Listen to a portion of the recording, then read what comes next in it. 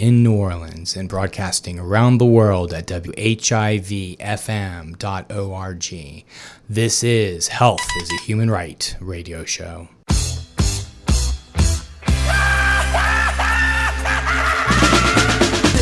is a radio cast on pirate satellite, orbiting your living room, cashing in the Bill of Rights.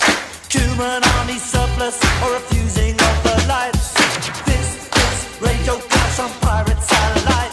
Yeah! If you thought the army was here protecting people like yourself, I have some news for you. We're here to defend wealth.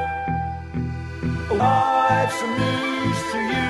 We're here to defend wealth. Tra-la-la-la, tra-la-la-la, tra-la-la-la, tra-la-la-la.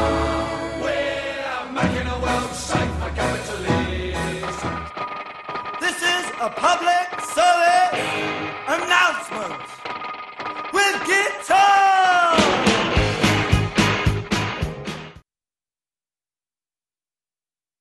Good afternoon, everyone. AJ Strong here with NOLA Matters.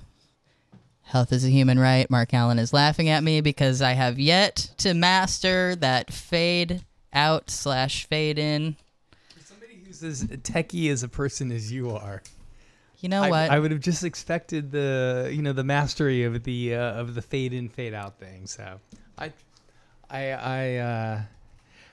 for all of the looks that you give me whenever we share Okay, a show fair. together, Fair, that is... and for all the poking that I've been getting on the Conscious Roots shows. Oh, So I'm just saying.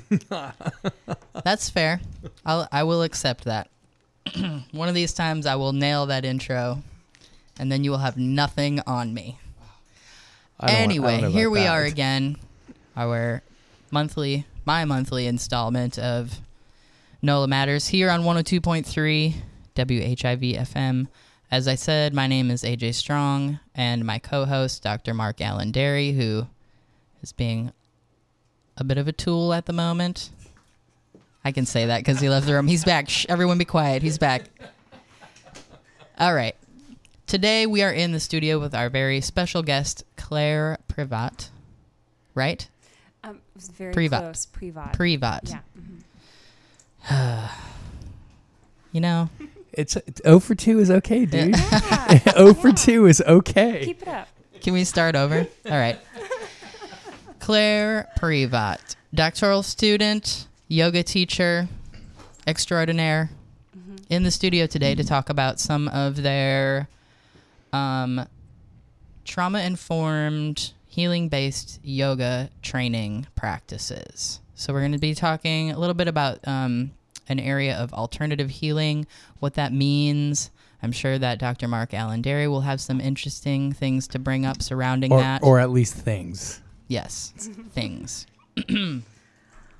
All right, so first of all, I want to just start with Claire.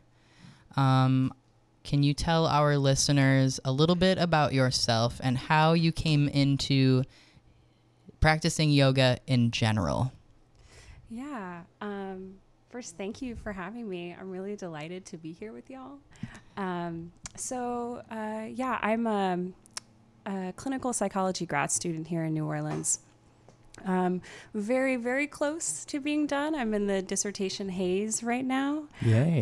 Congratulations. Thank you. I know that's quite a long pathway. Yes. In I thought Denver. that for some reason I was going to be spared all the horror stories I hear about dissertation, but no. You were not spared. I was You're not. not that special. No. That's okay. Or the Neither are AJ and I. So you're in good company. We're all here together. So I'm working on my dissertation, and before I was a grad student, I was a yoga teacher, and I came to practicing yoga. A long time ago, maybe like 10 years ago or so. I don't know. And I started out just practicing a little bit. And what I was finding was that for maybe the first time, I felt really strong. And it wasn't just like a I could do a pull-up now, but more like what I've come to understand from my training as a sense of self-efficacy, or this belief that I have the capacity to change how I feel, to really impact things. So I started practicing, and it drew me in because of the way it was really starting to have a ripple effect and change, not just myself, but kind of the way I was thinking about the world. So yeah, and so it's traveled and changed a lot since then, but that's how it all started. Okay. And then do you want to tell us a little bit more specifically how you gravitated toward the trauma-informed yoga? Yeah. So I was working at a nonprofit that serves folks with intellectual disabilities, and at the same time, I had an internship at a local organization that serves sex trafficking survivors. And so in both of those settings, one of the shared common denominators is trauma. And I was finding that as I explored my yoga practice, some of the things that I found helpful being in those stressful work situations, I was noticing were also helpful for the folks that were at those organizations. So I would just share breathing exercises, or maybe we would do some standing stretches or some different shapes. And I just started to notice the way that handing over those tools was doing something more than just yoga. It became something more. And so I got really interested and did more trainings. And ever since then, I have been, trying to refine it and offer it to more people. Okay, so in those situations, you were kind of looking around and thinking, what can I do in this moment to make things better? And you sort of just drew from the yoga training that you already had. Yeah. And you noticed that was helping in those situations, and you thought, I should explore this. Yes, I should do more of this thing that is working. Okay. Yeah. And then what? How did you seek out? Because honestly, it makes sense when I hear trauma-informed yoga. That makes total sense to me. But I hadn't heard it before until, my partner has taken your training, and when she started talking about it, that was the first time I had heard of it. And I thought, that actually really resonates. So how did you seek out and develop this training? So there are different organizations that offer training in yoga for trauma recovery, and they all have their own, for lack of a better word, brand name for it, So there's trauma-sensitive yoga, there's trauma-informed yoga, there's trauma-conscious yoga. And I was just taking trainings from all of them to get as many different perspectives as I could. And the training that I'm almost done with now, we're about to celebrate the end of it next week. I'm very excited about that. But the training I have now, I kind of just developed because I saw a need for it. All the other trainings that I was seeing were too far away, or they would come to New Orleans and offer one weekend, and you're supposed to be able to help people recover from trauma in one weekend. It just seemed like a little dangerous to give a little bit of skill but not follow through with the supervision and really the research that's needed in order to make people feel really competent to hold space for people who are healing. So I wanted to offer something that was going to be longer and more intensive and really let people sit with and then learn the skills and develop over time. Okay. Yeah. So yours is more of a lengthy, several week long, sort of like a workshop situation. Try several months. Months. Okay. Yeah. Several months. Yeah. All right. Well, hey, that makes sense if you're going to really, if the end result is to find true healing, I agree with you. It's not something that can be done in mere hours. Yeah. And so the training over time, we start out, talking about, some, the basic approaches, and we have come to call it healing focused instead of trauma informed. And I think that's an important distinction. Words really matter, especially not putting labels on other people that describe their own experience. So when we call something trauma informed, what we're really doing is centering trauma. And some people don't even recognize that that is what their experience is. They refer to it as something else, or, so when we call it healing focused, which we've tried to do, is just it really recognizes that what we're doing is offering healing, and we're centering that in our yoga practice. I have a co-facilitator, Sarah Morrison, who couldn't be here on such short notice, but is incredible and has worked with me through this whole training. And something she brought up was, when we call it trauma informed, what we're doing is kind of implying to people that they are defined by the worst thing that's ever happened to them. And so we kind of trying to shift away from that. And so it doesn't just mean that we're recovering. I've been hearing about that. Like, I know that people living with HIV, the example I give is that, folks, I'm an HIV doctor, and so people don't want to be known as the AIDS patients or something, something that, which is even has a problem in and above itself.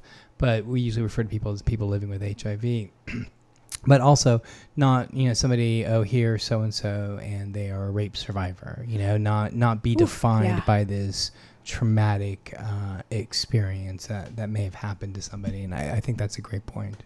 Yeah. And for some people, they do find empowerment in that label, but it's about letting them, come to that. Letting them choose. Yeah, exactly. Yeah. That is a really good point. Yeah, words are very important. I think that's something to always remember, because something that may not be important to one person can actually deeply impact another. So your yoga class, so you take people through, like, is it a meditation, or so first of all, does somebody start the class, they end the class with you, or can people just jump in the middle of the cycle of how the class works, or something along those lines? Walk us through that. Yeah. So I'm trying to clarify your question. So are you asking more about the process of the training, or what a healing focused yoga class all looks the like? above? Yes. Okay, cool. Let's start with the first one. Yeah. So the training is the same group of folks from beginning to end. I just missed a gesture. What was that? I just said I asked big questions. Yeah. So sorry. True. Big, good questions. Thank you. So from the training from beginning to end, a lot of what has been really incredible in it is the group dynamics. Everyone has their own reasons to come into this type of training, because this is a type of practice of yoga. You aren't going to make money off of this. You do this as a donation, as a service. The facilitator. Yes, the facilitator. And so we all have come together with different interests and different, reasons for going through this training, and everyone has just been so connected. It's been amazing. So we've all been through the same training together. And as far as teaching a healing-focused yoga class, those types of classes are not necessarily at a studio, like a commercial, typical yoga studio. I teach healing-focused yoga in the community, so I bring it to where people are. So I'm teaching regularly at Eden House, which is a home for sex trafficking survivors. Eden House, wow. Yeah. A great place, and that's a great program, and they do amazing work. They do, yeah. So, and, different people in the training are bringing the healing-focused yoga classes. I know your partner is bringing it to Vote. One of the folks in my training is bringing it to people living with HIV, just all these different areas. We've got a class at the Healing Center, the New Orleans Family Justice Center, for LGBTQ folks. So just all these different areas. So we're really trying to bring it to where people are, to bring accessibility. And so a class itself, so we've got the facilitator who's running the class. And, I can maybe talk you through what a class would look like. Sure. Okay. So we start with mindfulness. The approach is mindfulness based. I think of mindfulness as the core ingredient, that ability to not just be present with yourself in the moment and observe what's happening, but to do that with a commitment to being gentle with yourself. So it's awareness, but also with this acceptance of yourself. And that isn't an all or nothing thing. It's the possibility of being gentle with yourself. It's an important distinction there. Otherwise, it would be very, very, very hard to practice that consistently.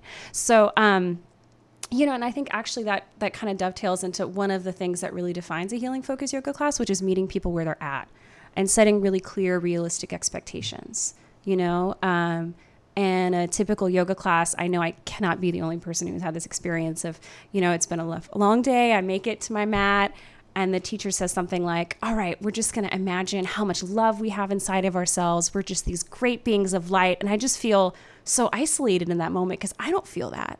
That's not how I'm feeling in this moment. And then for someone who's surviving trauma, they might have some beliefs around I'm not okay, something is wrong with me. So that kind of experience, because they're not able to they're not able to partake or feel that love that, let's say, the yoga instructor is asking people to partake in. Yeah, or not even maybe asking, but sometimes telling or implying that it's like it should be required and it should be that way. You know, I've always, as an aside, I've always wanted to start like either a blog, and I know that's so like 2000, but you know, just of things that I've heard yoga teachers say. Oh, exactly. As a doctor, there are things that yoga teachers say as a physician just that does not make physiologic sense, but most people don't know it, and the yoga teachers want it to be the case, and it makes sense in the moment that something like that should work, but it just doesn't work like that. And I've collected a few of these things that yoga teachers say that I've always you're by the way, there's a yoga teacher that I know very well. She's awesome, so medically accurate. I just want you to know. So I'm speaking about AJ's partner, obviously. Oh, okay. Are you talking about Bella? I think she might be listening. Oh, now. I've actually told her that before, that when she speaks, accurate? that she doesn't like. There are yoga teachers that get into the realm of medicine and they want something to work a certain way because it feels right in that moment, but just life does not work like that. It's just like trying to argue against gravity. And I've noticed that amongst a lot of yoga teachers, and I try to and I have to turn it off. I have to turn my medical brain off and like not get frustrated, because I get frustrated because I'm a teacher, and this is a moment where we can teach, and I want to be like, excuse me, it doesn't quite work like that, but I've not done that. You don't want to be that. Yeah, I haven't done that. I can relate. But Bella's not that way, though. I'll have you know, Bella's not that way.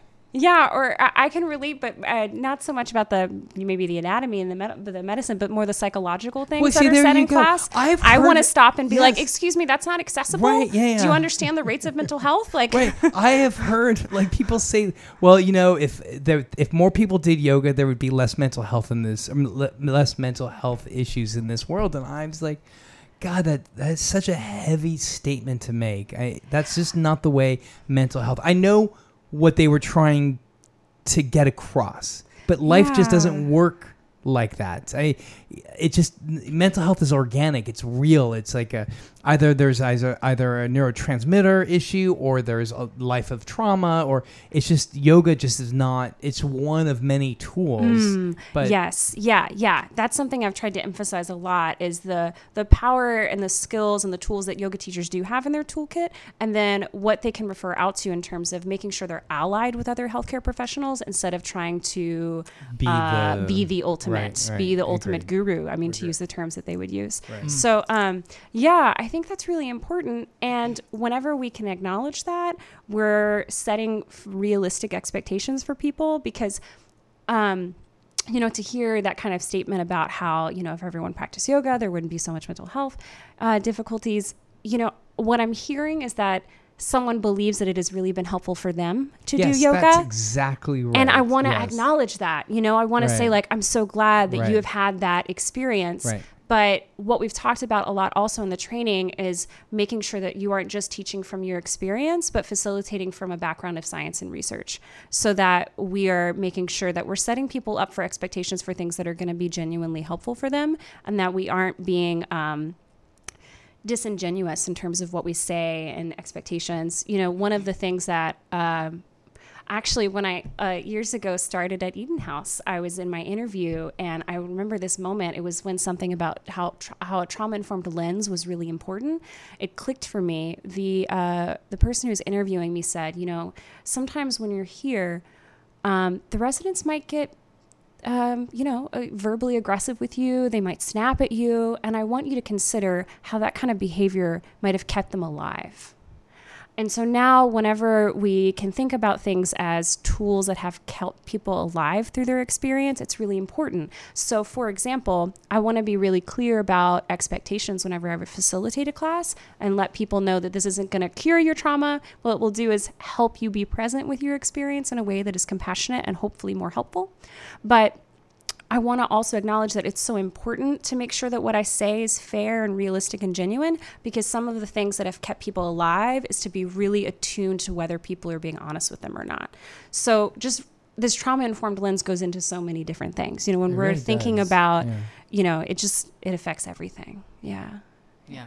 So I do want to circle back to what you were saying about your experience, Mark Allen, as a medical doctor, being in a yoga class and hearing some of the things that you deem to be just impossible. Right. If you do this, And- you'll stimulate your immune system. Sure. No, you So- don't. So let's hold, Here's what stimulates immunity: vaccines. right. So Are we let- going to be giving out shots now? Or Right. So I was wondering if, so your credentials are that you are a real live doctor. Right. Claire, your credentials are that you are a soon-to-be psychologist. Yes. I have a master's in clinical psych also. So she's a psychologist. Great. Not yet. That's not actually true. I'm not licensed, but I have a master's. Great. One day I'll be a You're on the- psychologist. You're on the path. You're I'm a on the path. psychologist to be. That is Yeah. good You're as enough. closest. You're the closest to a psychologist than there is in this room, right? That is Yeah. Yeah, I would okay, say, okay, yeah, fine. yeah. So that works for this. What Yeah. we're about to Exercise. do All right, here. all So right. Mark I'm Allen, very give excited. us, aside from what you just said about the immunity, give us an example of something, and then Claire, as a yoga teacher and a psychologist, what would you say to that? Or do you agree? Or can we have a little back and forth here, like medical science versus alternative healing, if you will? yeah. I mean, so the one that I hear a lot is, again, this wishful thing, and it's a great exercise. And, Yeah, I'm and excited. And we'd love to have you back, Claire, to talk more about some of the trauma as we I know that you have to leave a little early and we got sidetracked a bit, but we'd love to have you back to talk more Yeah, about I'd love this. to. The one that I hear a lot about is the stimulation of immunity, and there is just a gross lack of understanding of immunity, and I understand that I'm an expert in immunity, and so I understand that most people don't understand immunity, but the twisting exercises stimulates immunity. If you is that I just it? had an involuntary response because twists are notorious for all of these things that don't make sense. Like one thing I've heard a lot, yoga teachers. I'm sorry, I'm already off on it. No, go please. great. No. The I'm telling you, we twist- need to have a show of just doing this. So saying what I hear a lot is that twists are detoxifying. Yes, that that's the it. idea There you that go. if you just Totally wring your impossible. organs out like a Totally, towel, totally that po- it's they'll squeeze out the toxins. That is the one. The twisting ones are the ones that drive me the craziest, because you're right. There is some sort of detoxifying. Here's what detoxifies is stuff in the body. The liver. If you've got a liver and you're alive, your liver is detox. I don't care how much liver damage you may think you have, unless you are on a transplant list, your liver is probably fine, right? And in some cases, in some rare cases, but for the most part, what detoxifies your body? Not twisting the organs, okay? In fact, you can't even twist an organ. I guarantee you there's no organ twisting that occurs, okay? Like, everything is wrapped so tightly to avoid just that from happening. Okay, so Claire, you agree with Mark Allen in Yeah, that. but I just thought of something important though, which is that a lot please. of these, let's bring in more of maybe a cultural consideration here, is that a lot of these things that yoga teachers say come from Ayurveda, which I think is a practice of many people. It is not from my own culture, but I think that it's important to recognize that there are some people who use this as their spiritual practice, and I don't want it to be misconstrued that we are in any way criticizing their spiritual practice. My concern is whenever they present it as if it's science and the only way of healing. Okay, I'm Yeah. glad you. So I just wanna I'm glad you put clarified that out that there. All right. So, now is that's there a way to present that, or do you do this, or do yoga instructors do this where they make it clear that it's more of an energetic or almost like a visualization technique, like to sort of visualize your body detoxifying as you are metaphorically wringing out your organs? No, I'm it's not okay. I am neither a doctor nor a psychologist nor a yoga teacher. So explain it to me. Okay, so if I'm the only time I would talk about anatomy in a yoga class, and this might be because I mostly teach restorative yoga, which is the most chill of yoga. It's very Certainly. relaxing. My favorite. But I talk about the autonomic nervous system in that. Okay, Because- so good. That's good. All right. Yeah, 'cause- okay, let's talk about that. Yeah, right, because autonomics and are good. I'm really excited actually to have this conversation with you because maybe you can fact check me a little Okay, bit. all right, all right, all right. So I talk about how deep breathing and doing muscle relaxation is a way for us to simulate the relaxation response, so the parasympathetic nervous system. Right. So let's just real quickly talk about the autonomics. The autonomic Yeah. nervous system is the non-conscious. It's the part of your body. It's part of your nervous system that's working without you being aware of it working. And to explain it as simply as possible, there's basically an on switch and an off switch, basically. And the on switch are the sympathetics, and the off switch are the parasympathetics. So that's a very, very basic understanding of what the autonomics are. So, for example, a sympathetic response would be your pupils getting wide when a kid crosses the street as you're going 20 miles down the road. You're going to take in as much light to try to stop the car to avoid hitting that child as the child is trying to chase his or her ball. The parasympathetics are stimulated in the setting like you just said. So go ahead. That was perfect stimulation of the parasympathetic system. Ding, ding, ding, Okay. ding. So what is it? Say it again. It's the deep breathing. Yes, deep breathing and relaxation practices. Right. And yeah. so, I don't know if you can say it stimulates the parasympathetics. I can see where you're coming from. It certainly puts you in a relaxation state of mind. But now that I had said that, I probably wouldn't phrase it like that. How would you phrase it? I would just say that we're just going to relax. Okay. Like I wouldn't bring up the autonomic nervous system at all. All right. Okay. So that would not vex me in a yoga class. I would be like, okay, I see where she's coming from. I couldn't say with 100% certainty, but I bet you if I put 10 doctors in this room and asked them, I bet you 50% would probably be like, yeah, I could see some stimulation of the autonomic nervous system. The other 5 would be like, I don't know. I probably wouldn't say it because I don't know. Yeah. This is so helpful. All right, so give me another one. Can we do this again? Yeah.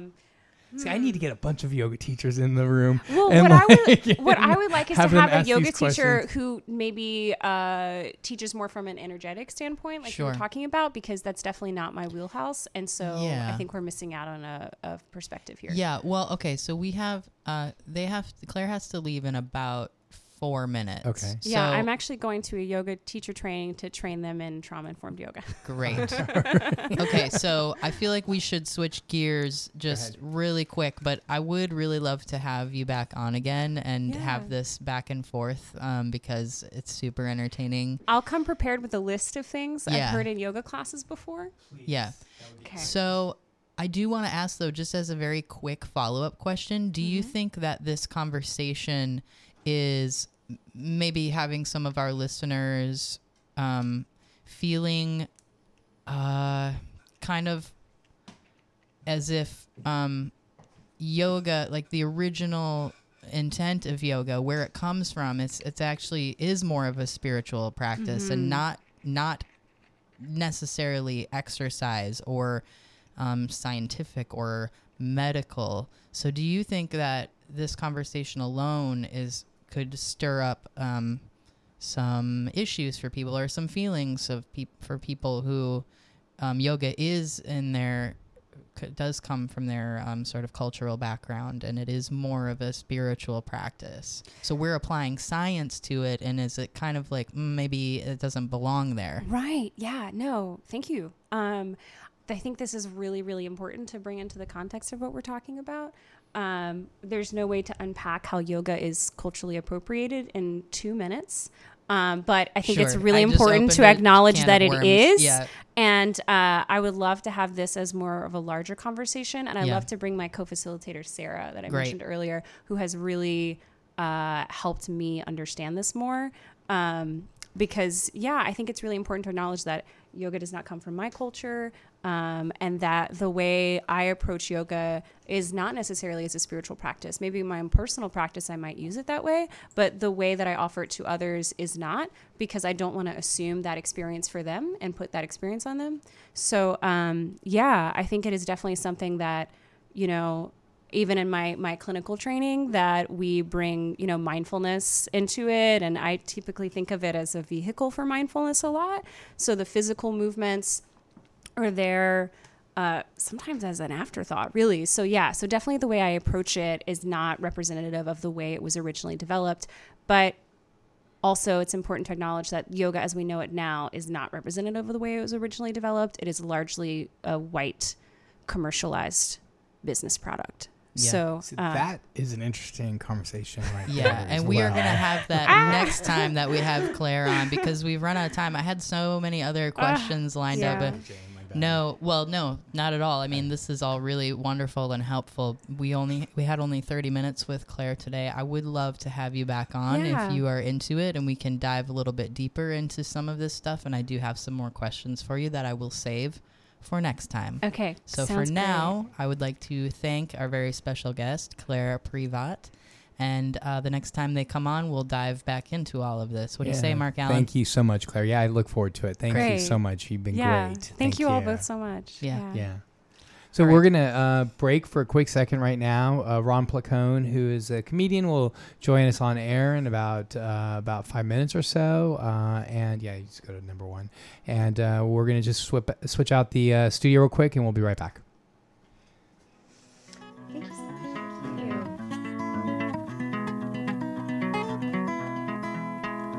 Well, it ain't no use to sit and wonder why, baby. Even you don't know by now. And it ain't no use to sit and wonder why, baby. It'll never do somehow. When your rooster crows at the break of dawn, look out your window and I'll be gone. You're the reason I'm a traveling on. But don't think twice, it's alright.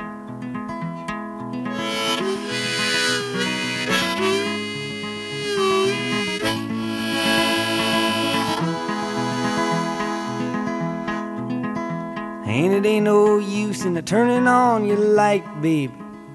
The light I never knowed.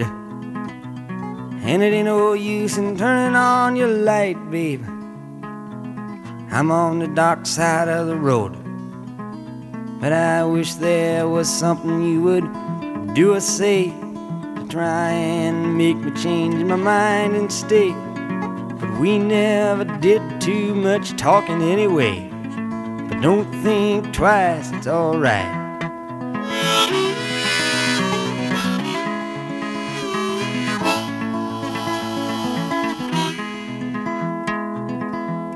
So it ain't no use in calling out my name, gal, like you never done before. And it ain't no use in calling out my name, gal, I can't hear you anymore. I'm a-thinking and a-wondering, walking down the road.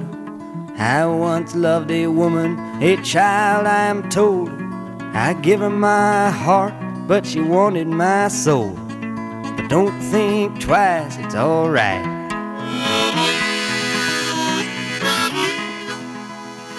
All right. Thank you so much to Miss Claire, and thank you, AJ. AJ's with us still, and that was a great talk. I can't wait to do more of that yoga. What yoga teachers say that drive doctors crazy, which I think. I feel like that could be a show on Yeah, its yeah, own. yeah. I'm already Alternative healing versus yeah. non-alternative healing. Well, whatever. We'll figure that out later. Anyway, WHIV is a community radio station. We provide a platform for independent voices. With your support, all WHIV hosts and DJs are volunteers, and we do this service for the community because now more than ever, we need a radio station that is dedicated to human rights and social justice. So please consider becoming a monthly member of WHIV by setting up recurring donations of any amount that you wish. You can donate $1 a month. You can donate $5, $10, whatever you have the means to do. All donations to WHIV are tax deductible. Or you can go to our station and buy our cool, go to our station. You can help our station by going to our website at WHIVFM.org and buy all the cool stuff. We actually have some hats that are coming out soon. We're looking forward to those. So thank you for your continued support. We are not a radio station with a mission. We are a mission with a radio station. End all wars. It is really a honor and pleasure to introduce somebody for whom I have been following his career for some time, and that's Ron Placone. And Ron Placone is a comedian who can be seen regularly on the Jimmy Dore Show and the Young Turks. He hosts the world's first viewer-curated streaming news show, Get Your News On with Ron, and he's been on Sirius XM, and also he has been seen on TMZ, RT, and Free Speech Today. Free Speech TV. Ron has a show coming up at the Hi-Ho Lounge, his comedy show, on Wednesday, March 13th, and this is going to be the first of several conversations that we're going to have with Ron leading up to his show. So, Ron, welcome to WHIV. Thanks so much for having me, man. And I just wanted to add on that. It is the Progressive Comedy Tour. That's the stand-up tour I'm on with Graham Elwood, another very funny comedian, and we're going to be at the Hi-Ho Lounge on March 13th. And today, I got to tell you, is a little special because we just got our tour bumper stickers today. Like, they came in the mail today. I was really excited to get them. So we'll have them with us in March. So we're really stoked for the next leg of the run and see everybody, especially New Orleans. It's one of my favorite cities. So. Right on. Well, we are so happy to be able to host you while you're here, and I can't wait to see those bumper stickers. So tell me about this Progressive Comedy Tour. So Graham and myself are both regulars on the Jimmy Dore Show, and we both have our own YouTube channels. His is The Political Vigilante. Mine is just Ron Placone with the flagship show being Get Your News On with Ron. And we've done a lot of panels together, and one day I was just doing a Get Your News On with Ron stream, and a guy out of Portland who still tunes into the show regularly, a guy named Josh, he's a really cool dude. He was like, I love it when you and Graham do stuff together. Why don't you guys tour together? And, I took a screenshot of it and I sent it to Graham almost as a joke, just kind of being like, hey, man, that's a pretty neat suggestion, right? And then a couple hours later, he called me and he's like, dude, why don't we start? Yeah, we should do a stand-up tour. And I was like, really? Yeah, we should. So, we try to run in our own backyard. We did like a kind of Southwest run. We went to Vegas. We went to Tempe, Arizona. We went to Lake Havasu, Arizona, and San Diego. That was the first leg that we did almost a year ago now. And it was a really, really cool experience. Different groups would come out, like the DSA would table. Different candidates would come out and they would table. And it was just sort of this, it was a fun stand-up show. And also a bunch of progressives were kind of meeting and talking and exchanging information. And it was just a really, really fun event every single show. So we kind of thought, man, I think we might be onto something. So we did a Southeast run, which also went pretty well. We sold out a show in Louisville, Kentucky. We sold out a show in Asheville, North Carolina. So now we're doing about one region a month. And it's been a blast. We started with Florida this year. We did Florida in January. Then we're just kind of doing more kind of regional, local stuff this month. And then next month, we're coming out to the Gulf, and we're going to be seeing you in New Orleans. And we're also going to be hitting some other spots in the area as well. And that's going to be Wednesday, March 13th at the Hi-Ho Lounge. Some of those cities that you guys sold out are not what you would consider to be the the traditional progressive places where you would find progressive. So I have two questions here. One is there a do you feel like there's a thirst for the sort of comedy that you are offering? One, and then two, I also wanted to say that comedy, I have always cringed going to comedy shows, and I've long since stopped going to comedy shows because because comedy shows were always seeped in traditional misogynistic or anti-LGBT, lots of gay jokes, and it was a lot of comedy that just always made me feel uncomfortable, and so the idea of a progressive comedy show to me sounds like that's something that I could definitely sink my teeth into. Well, I certainly hope you'll give us a shot. No. Yeah, Trust me, I'll be promoting, and we'll definitely be there. And absolutely, good. Yes. But I'm just talking about the traditional. I totally understand where you're coming from. I hope, man. I hope we can change your thoughts on that, because it all depends on who the comedian is, right? So I've certainly seen some horrible things at comedy clubs over the years. I'm sure we all have. I'm sure. Yes. I've also seen some great things at comedy clubs. It just kind of depends on the act. But to answer your question, I think, I used to live in Nashville, Tennessee. So I've always had a bit of a frustration, and maybe frustration's a bit strong to put it, but I've always had a bit of a, I guess, dismissal of this whole idea that the only place progressives are on the coast. And me and Graham decided, we want to go everywhere. We want to go across the country, because I do firmly believe that there are progressives everywhere. I think there's a lot of people kind of disenfranchised with the state of affairs everywhere. And we get a lot of different types of folks coming out, and it's been really, really cool. So I like going. I mean, granted, don't get me wrong. We had an amazing time in San Francisco, which that show also sold out. We had an amazing time in Miami. That show sold out. But we like to go all across the country. And we're certainly, in every market, we just hope there's people that want to see us. And we find out when we get there. Yeah. And so far it's been great. But, we certainly wanted to hit all the nooks and crannies, because I learned that early on. I was a road comic for about 5 years. I even lived in my car for part of it. And, the more I traveled around the country, the more I realized we're not as different as everybody wants to tell us that we are. At the end of the day. Yes, that's right.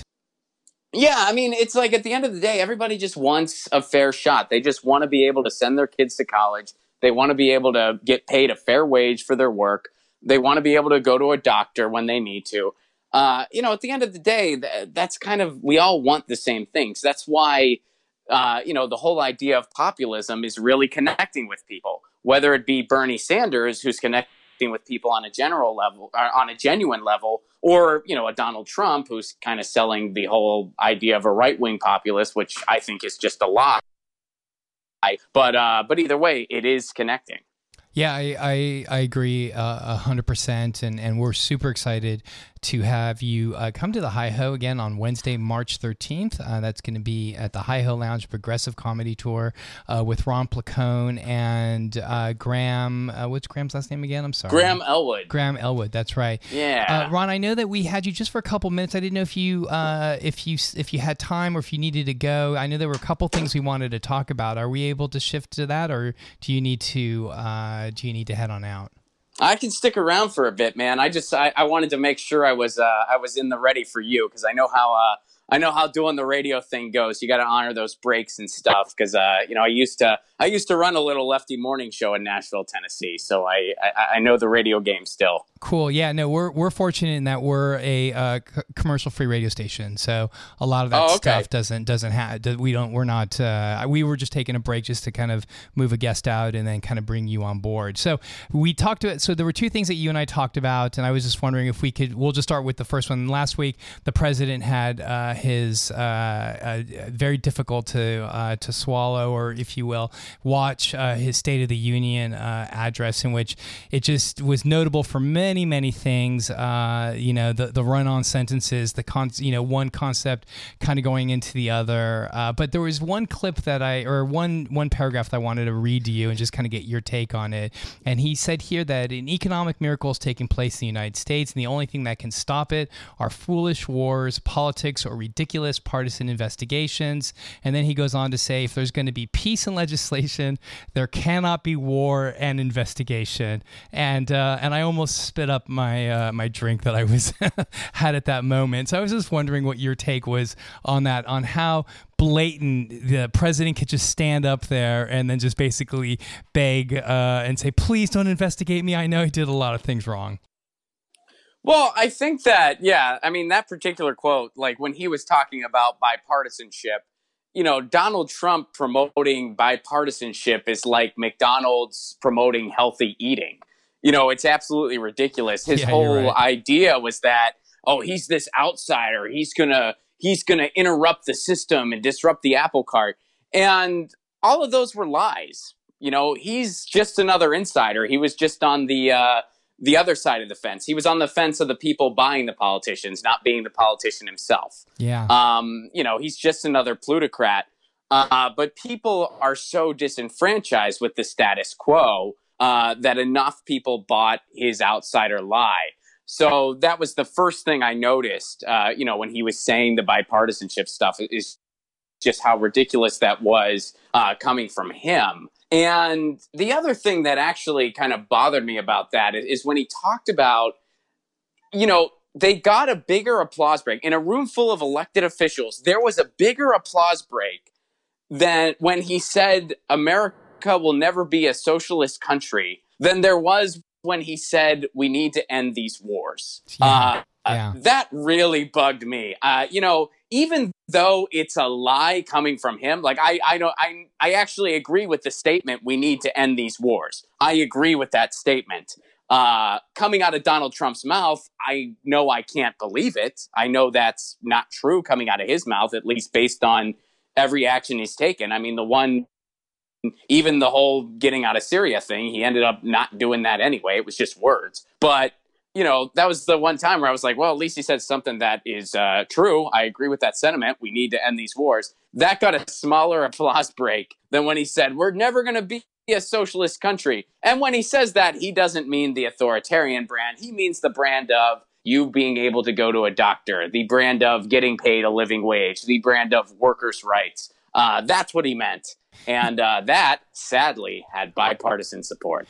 Yeah, and in fact, what I thought was actually summarized very nicely when we saw the details, or at least what we saw of the details of the Green New Deal by Alexandria Ocasio-Cortez, and I think Representative Ocasio-Cortez and Mark L., that they showed on Thursday. And I just thought that was just, it was an excellent piece of legislation that was out there. And then, for me, like I've always had somewhat of a difficult time with Nancy Pelosi. I thought that she did a great job recently in her standing up against the president with the wall, not buckling with that.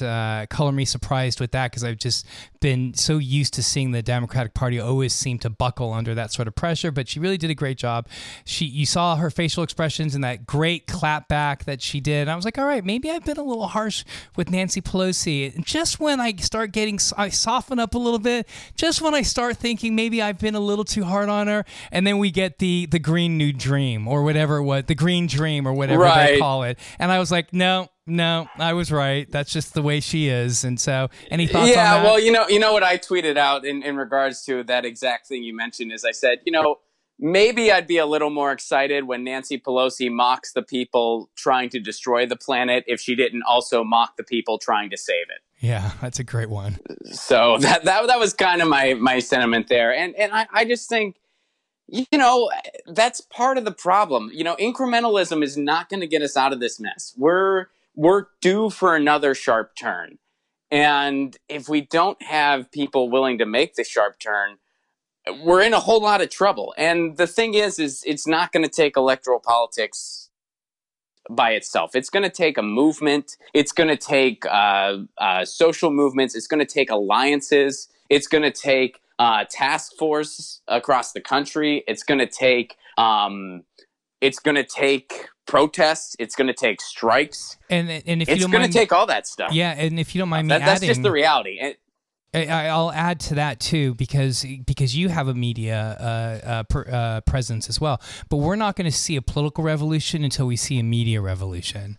And, Amen. And I think that the work that you do with the various outlets that you work with, including Get Your News On with Ron, I think that the mainstream media that's paid by the same donors that pay off our elected officials, they're the ones that don't want us to be. They're the ones that refuse to have us get out of wars. They're the ones that have put us in the position that we're in right now. They're the ones. That's the reason why there was a stronger applause line for we are not going to be a socialist country versus the applause, the paltry applause that we heard with the war statement that you mentioned. And so we need a media revolution, and certainly that's big time. And that's what we're doing here on WHIV, and certainly that's what you guys are doing as well with the various outlets that you're involved with as well. Because again, the mainstream media are not working for the common people. They used to, I would say, back in the day, that was a thing.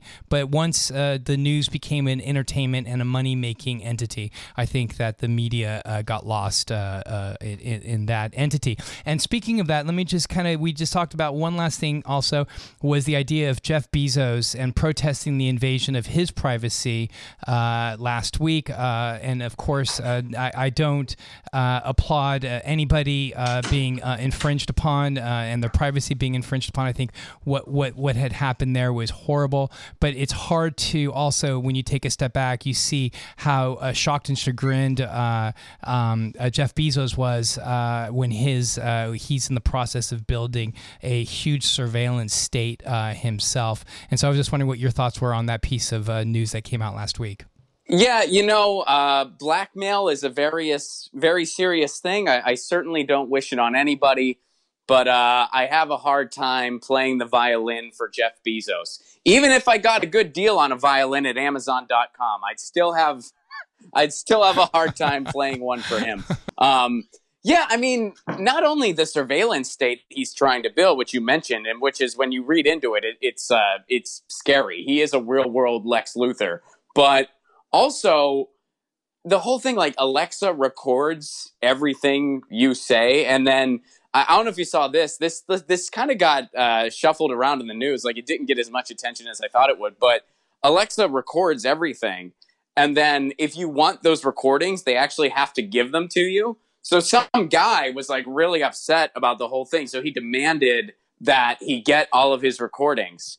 And they ended up sending his recordings to the wrong person. So they just sent all of this person's recordings to just some random other customer. Just like I think it was something like 3,800 recordings just from his life, just sent to a stranger. Wow. And yeah, I mean, you're left to speculate, gee, was that like sort of like a malicious act, or was it a genuine mistake? We'll never know. But yeah, that's happening. The stuff he's doing with facial recognition. I mean, it is even just the whole thing about the second, like they were looking for the headquarters. When you really break down what that was, I mean, that was something out of a comic book movie. Like, I'm not even like, so the whole time, for anyone not in the know or who doesn't recall, the whole time they were saying, hey, we're looking for a second headquarters for Amazon. The entire time, though, they knew they were going to go to New York and they knew they were going to go to DC. But they were like, yeah, we're looking for a place. So cities offered them up all of this information that's estimated to be worth about $1 billion. Like, just countless information about transportation plans, about neighborhood development plans, all of this valuable information. They just offered it up to Amazon at no cost. Jeff Bezos can do whatever he wants with that information. He can build a fulfillment center if he knows a new rail's going in somewhere. He can invest in whatever he wants to do. That's just at his disposal. The whole time they knew where they were going. They were going to New York City and Washington, D.C. And yes, they knew the whole time.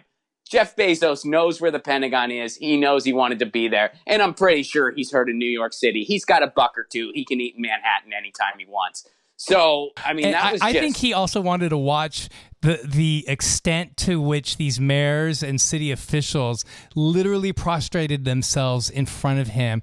Like, there was one of the cities that said, we'll just change our name to Amazon. Like, there was a city that said, we'll change our name to Amazon. I mean, that was, I was stunned by that. And of course, you know, all of a sudden there's all this money and resources available to bring Amazon in, but none of those cities or entities would ever have offered that just to any of the working class people or poor people in their communities otherwise. And, you know, I'll say this too, whenever I would travel around, every city thought they were in the top 10. Like everywhere I went, they were like, we're pretty much, it's going to be us. Like my family's from Pittsburgh and they were like, we're pretty sure it's going to be Pittsburgh. We're pretty sure we've heard. And then I saw nothing indicating Pittsburgh was in the top. Maybe they were, but like I heard like Philly was being heavily considered. I heard Atlanta was being heavily considered. I actually thought it was going to be Philadelphia. If I was a betting man, I would have put my money on there. Because even I got it wrong a little bit. I knew that it was a scam. I knew that whatever city got it would end up regretting it later, which is already happening, by the way. You can read some articles. Yeah. New York is already not thrilled about what's going on there. Yes. But I was not predicting that it was a total scam and they weren't even considering anywhere the whole time. Like, even I did not predict that kind of, like it was that big of a scam. But it was. So anyway, I have a hard time feeling bad for that dude. And then, by a hard time, I mean, I don't feel bad for that dude. Right. And then the jokes obviously write themselves. We'll stay away from that because we're on radio. But the fact that, right, the pecker jokes and all that. Anyway, Ron Placone is a comedian. Can be seen regularly on the Jimmy Dore Show and the Young Turks. He hosts the world's first viewer. I wanted to ask you about that. We'll ask you next time. First viewer curated streaming news show. Get your news on with Ron. And he's been on Sirius. Basically, well, I can tell you I'll give you the Cliff Notes. All it really means, I don't prepare the show in advance. People tweet me what they want to talk about, and then we go through it in real time together. Oh, cool. So like we just respond viscerally to the news. So it's really fun. Like it's sort of a fun, you know, like you kind of get your news in the morning, right? Like you wake up and you're like, okay, what's going on in the world?